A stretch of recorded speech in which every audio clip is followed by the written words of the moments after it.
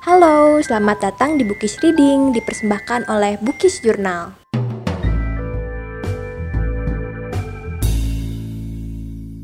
Kali ini kita akan membaca buku Nona Teh dan Tuan Kopi, karya Crowdstroia.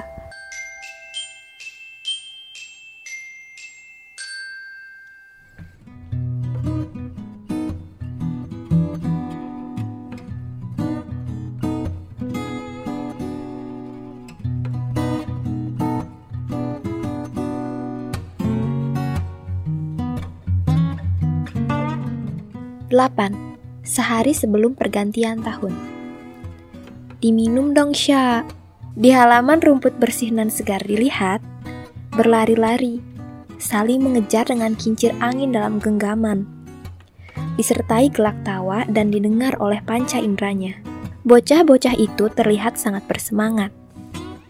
Suara tawa mereka yang lucu menerbitkan seulas senyum kecil di bibir Farsha. Iya, ntar dulu. Nunggu agak dinginan. Kamu mau tehmu jadi sedingin apa sih? Sudah 10 menit. Teh itu belum disentuh-sentuh juga. Farsha akhirnya mengalihkan pandangan ke arah laki-laki yang dari tadi mengajaknya bicara.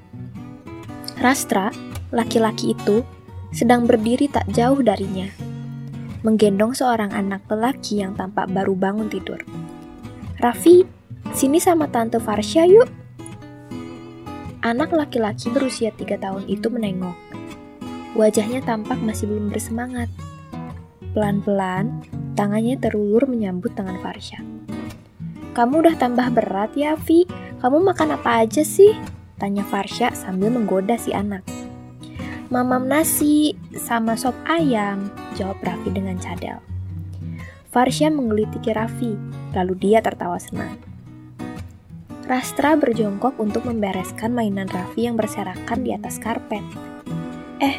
Serius ini, tehnya mau diminum apa enggak sih? Diminum lah, Ras.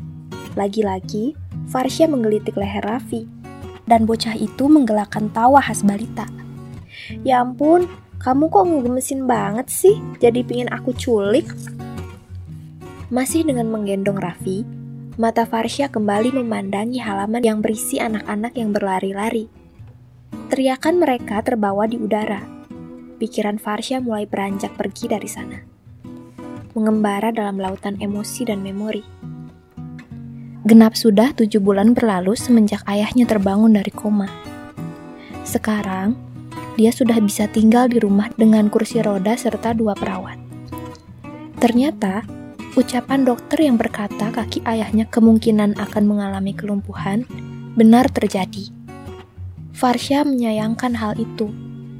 Ditambah lagi, hubungan dia dengan ayahnya malah semakin jauh. Bahkan, dia merasa hubungannya dengan sang ayah belum pernah sedingin ini sebelumnya.